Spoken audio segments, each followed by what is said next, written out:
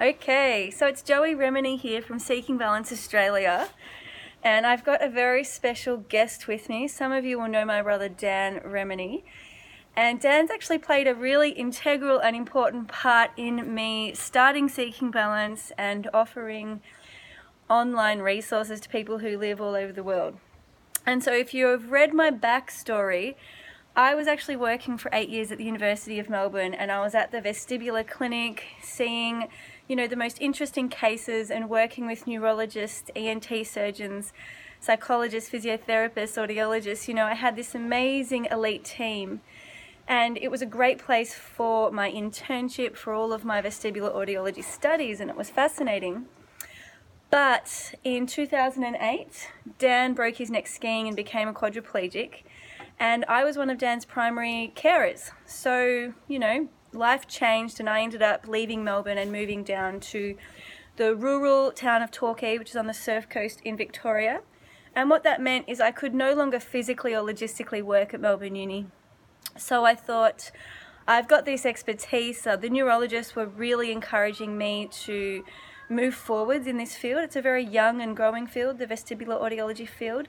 So I developed resources for clients who live in rural Australia or remote Australia. And then, of course, that's grown now, and I have the Rocksteady 12-week e-learning program for vertigo and tinnitus. I have the Beautiful Balance video therapy program, and I'm seeing clients from all over the world. And so I wanted to share with you some of the journey that we've gone through as a family when you go through a severe change to your life, so impairment. And Dan, as I discussed in the blog I wrote, you can see what's happened to Dan. He's got his wheelchair. He, has, I think, just a few muscle groups that work. You've got your rhomboids, your deltoids. Yeah, so basically broke neck, and I've got 3 muscle groups. So three muscle groups. Deltoids and traps. The trapezius muscles, the back of the neck. Limited arm strength. And nothing below the nipples really. Yeah. So what that means is that it's very clear when anybody meets Dan. He's in a wheelchair, he's got limited movement, can't use his fingers, wrists or abdomen. So in some ways it's easy for Dan to ask for help and ask for support because it's visibly really obvious that he needs it, So if he can't reach something or needs somebody to pass him things, even total strangers will come and quite happily help him out. So this is one of the major differences between Dan's injury and somebody with vertigo or tinnitus. Now, my clients, people in our community, are experiencing an invisible condition. So you look totally normal, you can put your lipstick on and head out the door and you look healthy, right? But in your inner world, things are falling apart. You're hearing sounds or you're not hearing sounds and you're feeling unsteady. There's often a loss of confidence. And it's like, you look normal, but you really feel abnormal. And that inner conflict can be really confusing for yourself because it's like, well, how do I get support? Do I deserve support? All of these things, experiencing change and sensory impairment.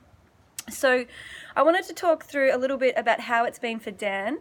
And I'll let Dan introduce for himself, but in a nutshell, he's a super elite athlete. Before he broke his neck, he was doing everything from breakdancing to surfing to rock climbing, mountain biking. I wouldn't call myself super elite, but I enjoy doing activities, that's for sure.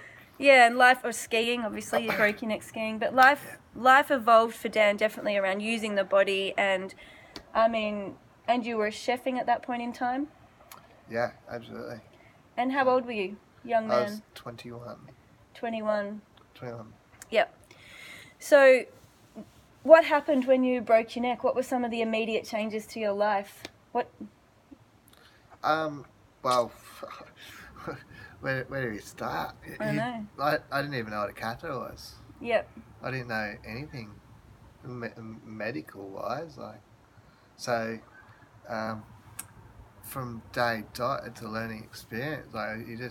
You're learning, you're in an unknown world of what's happened to you, what's happened to me, what's going to happen, what does the future hold? So it's quite scary.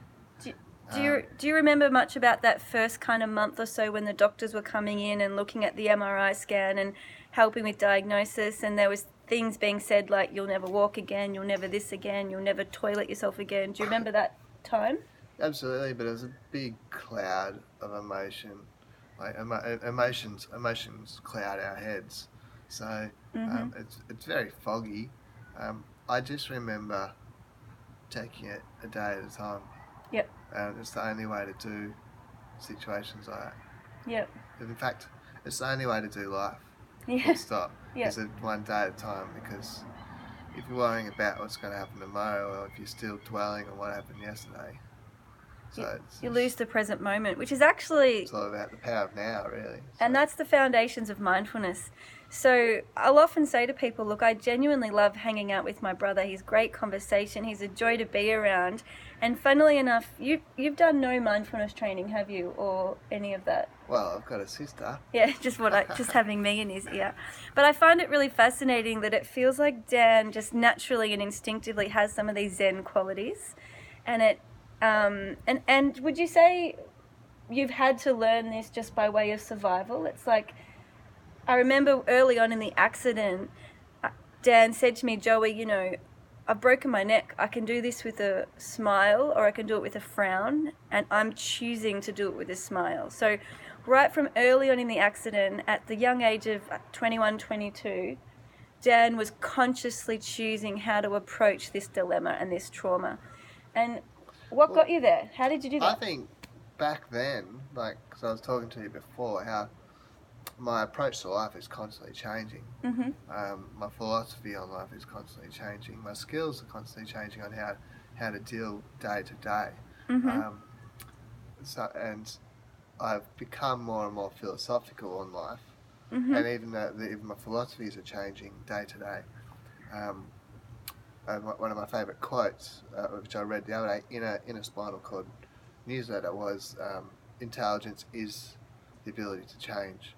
So I do really try to notify that I'm not. So you can't stay in one spot. You're not stuck. You got to progress all the time. This is golden because so many of my clients are feeling stuck. You know, they're like every day, oh, I'm dizzy, I've got the tinnitus, like it's still there, it's still there, it's still there. And that can be the place that they're at by the time they come and see me and they're like, all right, I want to learn about neuroplasticity. I want to learn about changing this. And Dan's actually spot on. As a human with biology, it's impossible to be stuck. We are changing. Our neurons are constantly communicating, remapping and resetting. And wherever our attention and our focus is where those neurons are most activated and looped. So what do you think is keeping us potentially stuck? So you know those moments when we get rigid and we get closed and it's like, you know, we're in a hole. What's inhibiting the change for yourself? Well, what's inhibiting the change?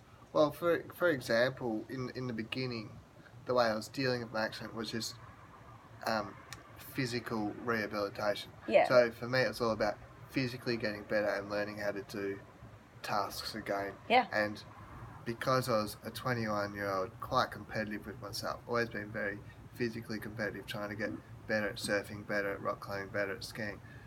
So I treated it like a sport. But I had to become like you're in training. Best, yeah, I had to become the best quadriplegic. Yeah. That I could be. Yeah. So it was a physical task. But now I'm kind of moved. Now I've not reached my limit in physically, because I know there's still a lot. I could do a marathon if I wanted to. I could go out and do that training, but at the moment I'm not motivated to do that. So for now I'm more, the way I tackle life is more with changing my mindset. So mental training. And yeah, so again, now I'm going down the more philosophy side, because at the end of the day, this is just a vessel that I'm in. Yep. And so it's the life experience. And the other day, Dan and I were talking about this stuff, and I was like, Dan, you know, you can still practice yoga. You don't need arms and legs. You don't need to be bendy or flexible to do yoga. You've got a body. You can feel, you can body scan, therefore absolutely all of that pathway of yoga and philosophy is accessible. And Dan said to me, you know, it's almost like the body is receiving like a signal, like a radio signal or a television signal, and all our job is to feel it. So we're constantly getting information coming from our shared universe, our shared world, and we can either be numb to that and suppress that information, or we can open up and feel it. Do you remember that conversation? Oh, it's about awareness and consciousness. So what is consciousness? So Exactly. Scientists don't know what consciousness is, and Yet. some people claim that we're just a television, and we can alter our antennas. Yep. So I can relate to that. We can fine tune our antenna to get a clearer consciousness or a clearer signal, and become more aware. So this is like when we look at integrative medicine, we're looking at the holistic well-being of a person. And as Dan said, often it starts with the physical. It's like, you want to have muscles, you want to be capable, you want to do things at that physical level. A lot of people will start with physiotherapy as a first point of rehab. And then we've also got mental, emotional, and spiritual aspects. And what we're sort of touching on now are these layers of spiritual, what do I believe in? Where am I gathering my resources from? And consciousness is really, it's a choice. It's like, do I feel open-minded to enable change? And sometimes it just starts with that. So I'm thinking that when we get stuck, and we all have moments of feeling stuck, myself included, it's when I feel like I've lost faith in myself, I don't believe anymore, and I start to shut down, and it's like my antenna is actually closing off. So if you think about... We cloud ourselves. Yeah, and if you think about a radio, it's like you're tuning into static, there's nothing. And so you're like, well, I'm not going anywhere, I'm not getting anything. And when we're actually trained to sit back, feel, open up, and be in a space of non-judgment, and like Dan said, actually let ourselves change. So the person I was yesterday, I'm not that person anymore, I'm today's version of me. That shift in consciousness, I think, is exactly what helps us shift the antenna and receive new information. Now, what that means at the biology level, at the neurology level, is that new neurons are actually communicating with each other. So when we have that shift in mindset, and then we're able to feel it differently, which is the emotional, and then at the spiritual level, we can believe that the change is possible. So we're thinking, feeling, and believing. We're actually enabling different mapping networks to create different connections. And just a reminder for those of you who haven't seen my masterclass yet, our neurons are cells in the body, and those cells connect like maps, like road maps, and you've got different maps for every feeling, every idea, every thought, every muscle group, for speech, for dreaming, for listening, anything at all that we can do, feel, hear, see, taste, it has neural mapping to communicate that. And I believe life is really about what we feel, right? We're all ultimately chasing feeling good, feeling happy, feeling joy, feeling content. What do you think? That's a small question. So I believe life is about seeking wisdom. Yep. And what does wisdom mean for you? I believe even our souls are seeking wisdom. Mm-hmm. So what does wisdom mean for me? Wisdom means seeking the best way to go about things. Mm-hmm. I think actually it's actually all about trying your best, probably. And how do you know when you're trying your best? Like, if we come at this philosophy of there is no right and wrong, there just is. What does it mean to be doing your best? Because you'd always be seeking. So this idea of open. Yeah. Learning, exactly. Like a humility. Open, yeah, exactly. Yep. I think our souls inherently are wise, like the wisdom is there, and I feel like we're just slowly revealing it, and every day of our lives we have access to more and more wisdom, like a readiness. I guess it's like if I was to take up Russian, you learn a few key words and then every day you add on a bit. And, you're only ready to learn different bits of the language as you're ready. It's a building block process. Absolutely. And so I think it's the same with our physical, mental, emotional, and spiritual learnings, You can't do it all at once. It's a process of step by step. I'm just wondering, to finish up this kind of chat, you've been lucky enough to have a pretty good support team, would you say? Oh, yeah, fantastic. I mean, in hospital, how many hospital meals did you eat in that sort of year or so you were living there? No, yeah, none. So I definitely do. I'm very grateful. Another thing for life in life is you do have to be grateful for what you got. So I'm incredibly grateful for not only my family around, Luna. but just the ability of being able to pull through it as well. So yeah, absolutely. I'm not. I know that the way I've turned out, or where I am today, I wouldn't be if it wasn't for the people around me, and also just the person I am. But ultimately, I am this person because of the people around me as well. So, I'm incredibly. I've always said I had the best childhood that I've ever known. Well, we only know the one, don't we? Yeah, exactly. And I'm so incredibly grateful for the childhood that my parents gave us. And so, for that, I'm very aware that other people haven't had that. So, someone else going through this situation might found it much more difficult than me. And some people listening may not have family supports. They may not have people to turn to and get that sort of unconditional availability, which... and there's times when I can't help Dan. He says, can you do this? And I'm like, sorry, I'm not available. And you do need a team of people.